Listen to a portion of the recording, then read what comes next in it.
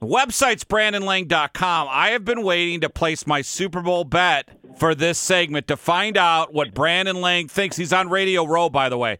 Brandon Lang, what's up, buddy? Hey, Brandon. Patrick Mahomes could be the dumbest individual that breathes oxygen. What'd he do? Clark Hunt, the owner of the Kansas City Chiefs, was on Radio Row yesterday. Mm-hmm. He's got a daughter named Gracie who's 24 years old, and she was on radio with him. On a scale of 1 to 10, she's a 50. I've seen her. She's great. Google Gracie Hunt. So if I'm Patrick Mahomes, and I signed with the Kansas City Chiefs, I get on the phone, call my girlfriend back at Texas Tech. Listen, I love you. Thank you for getting me through college. You're the best. We'll be friends for the rest of my life, but I'm out of here like a fat girl in dodgeball. Love you, babe. Then I sign my contract. I look at Clark Hunt and I say, Clark, before I sign that contract, I want to date your daughter. I want to marry your daughter. Can you imagine the kids, how good-looking our kids would be, Clark? And I'll tell you right now, Clark, we'll raise a quarterback, and you'll have the next quarterback with the Kansas City Chiefs. So that's what I'm going to do. And what do you think? He'll go, Patrick, I would love for you to date my daughter. Listen, she dated a quarterback, Drew Lock, she dated for a quick minute, who was with Denver. I still think he's with Denver.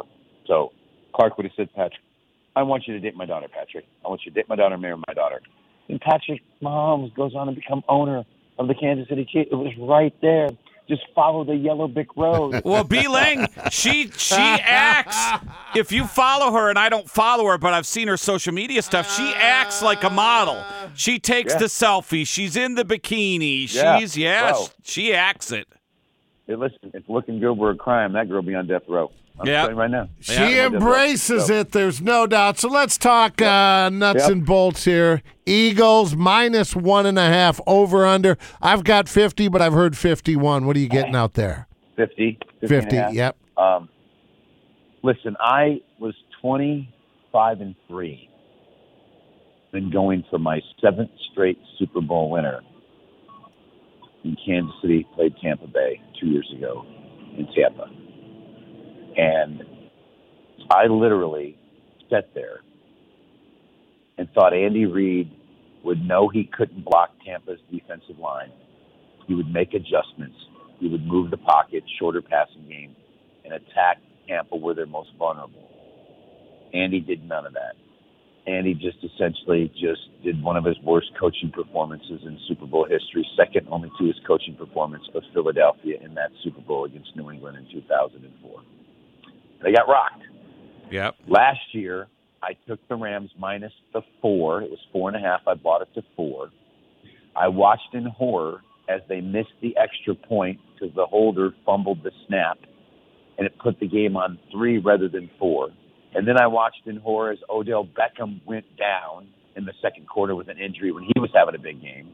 I watched in horror as Cincinnati did not cross midfield in the entire second half of the game, and yet the Rams didn't cover. So I felt I was on the right side of the game, but just every break went against me. So I'm still pissed about not being on the right side of Tampa and KC. I should never have missed it. Tom Brady as a dog in his home stadium, and I'm still pissed about that. And people put Andy Reid on such a big pedestal. And he's a good football coach, but he's not a great football coach. He didn't coach very well in the San Francisco Super Bowl. He did. For 3.5 quarters, they were terrible. And then Mahomes on that 3rd and 14 basically threw that punt to Tyreek Hill on that post corner that hung up in the air for 7 days, 8 hours, and 21 minutes, which led to the touchdown. And then San Francisco got the ball back, and they had a 3rd and 6 at midfield, and Kittle's wide open, and Chris Jones tips the ball. Then KC goes down and scores again to take the 4-point lead. And then San Francisco gets it to midfield again. And on 3rd and 4, he's got Samuel wide open. Chris Jones tips it again. And then KC wins the game. He probably shouldn't have won that Super Bowl. Then he imploded in the Super Bowl against Tampa Bay. So it's obvious to everybody who follows football and understands football. And I'll ask you guys this question. Who has the better offensive line? I like the Eagles' offensive line. It's not even close. Yeah. I don't even know why there was a hesitation there. Yeah.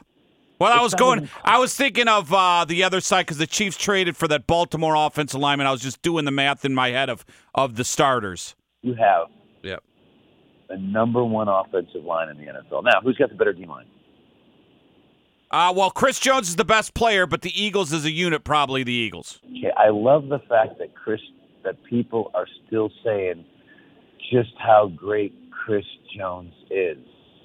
Guys, go to the Jacksonville Jaguar game. Watch the whole game. The commentators never said his name once. He was a non-factor. He didn't even play well. Then he has one great game against a banged-up Cincinnati offensive line, and people are acting like this guy's the greatest thing since sliced bread. The D-line of Philadelphia has 4 guys who have 11 sacks or more.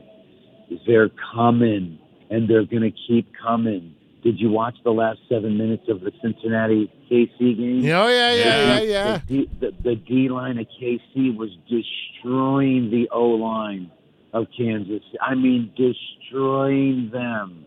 There was no way that Cincinnati was going to lose that game in overtime.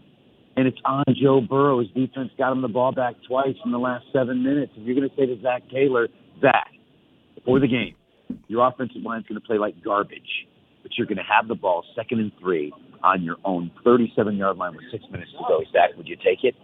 And on that 2nd and 3, what Burrows do? Throw long, pass up the check down. On 3rd and 3, what Burrows do? Throw long, pass up on the check down. He hits the check down. Now it's 1st and 10 at the 45, and guess what?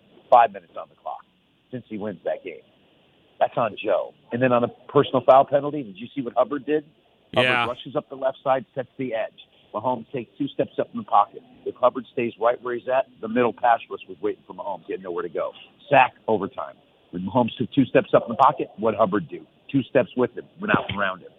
That was on Hubbard, and he's got to live with that. Then he didn't do his job. Then homeboy takes the personal foul penalty and takes the rap. Right. And goes to prison. So people don't understand. Cincinnati should have won that game. So for me, I got a better offensive line. I got a better defensive line. I have a significant advantage in the trenches. Jalen Hurts is 9-0 straight up against winning teams this year. He's 16-1 straight up as quarterback for the season. He has 4 turnovers the entire year, 2 of which came against Washington on Monday night, which is the only game he lost this year. I don't think KC can win this game. They should have lost to the Chargers twice. They should have lost to the Raiders. They should have lost to Denver twice. They should have lost to the Texans, who they had to go into Houston as 14-point favorites and win in overtime against the Texans. So for me, I get it. People love KC. They love Patrick Mahomes. They want to have his children. All I hear is Patrick Mahomes, Patrick Mahomes. Philly is the better team. They've been the better team all year long, and I will be shocked if they don't win the Super Bowl and cover the 1.5. All right. Well, nice. Wow. I like it. How's Media Row? How's that been going for you this week? It's absolutely great. I'm actually at the Hyatt right across the street. So I had to get a little breakfast and post it up on my shows from here, and then I'll head over and finish up Radio Row today, and then I'm back in Vegas. And it's been great, man. It's been great. Talked to Brian Billick a little bit. I think, Coach, what do you think? I love talking to coaches. Coach's perspective. And I said, what do you think? And he said, the physicality of Philly's offensive and defensive lines. He said, as the game goes on, they just wear you down, and I don't think Kansas City can answer that physicality for 60 minutes. He goes, I know Mahomes is Mahomes, but he says, I don't think people realize how good those lines are for Philadelphia. And I agree. Where do you, Brandon, where do you watch the game in Vegas? Do you stay home or do you take the wife out to, a sports book, a casino? First of all, there is no wife. We dumped her. Oh. Rid of her. It was time, basically. Okay. You paid the VIG. I paid the VIG, and I've never been happier, and I'm slaying it. I'm absolutely slaying it. I'm out of control. Okay. I turned 60 at the end of the month, and I've never looked better. Like, people saw me at Radio Row yesterday, and they said, oh, my God, you look absolutely fat. Guys, I look like I just retired from the NFL. I'm ripped. I'm shredded. It's unbelievable. But I'll be at home by myself. I literally will be at home by myself in my man cave. Leave me alone. And I just watch the game and focus on the game. There you go. I can't be social. So one prop bet that I love. Yep. Running back for Philadelphia, Kenneth Gainwell. He had 47 yards rushing against the Niners. His over-under rush yards are 19.5 in the Super Bowl, minus 120. Get you some of Gainwell over 19.5, boys. All right. I love it. Thanks, brother. Always, guys. Thank you. All right. See Bye-bye. ya.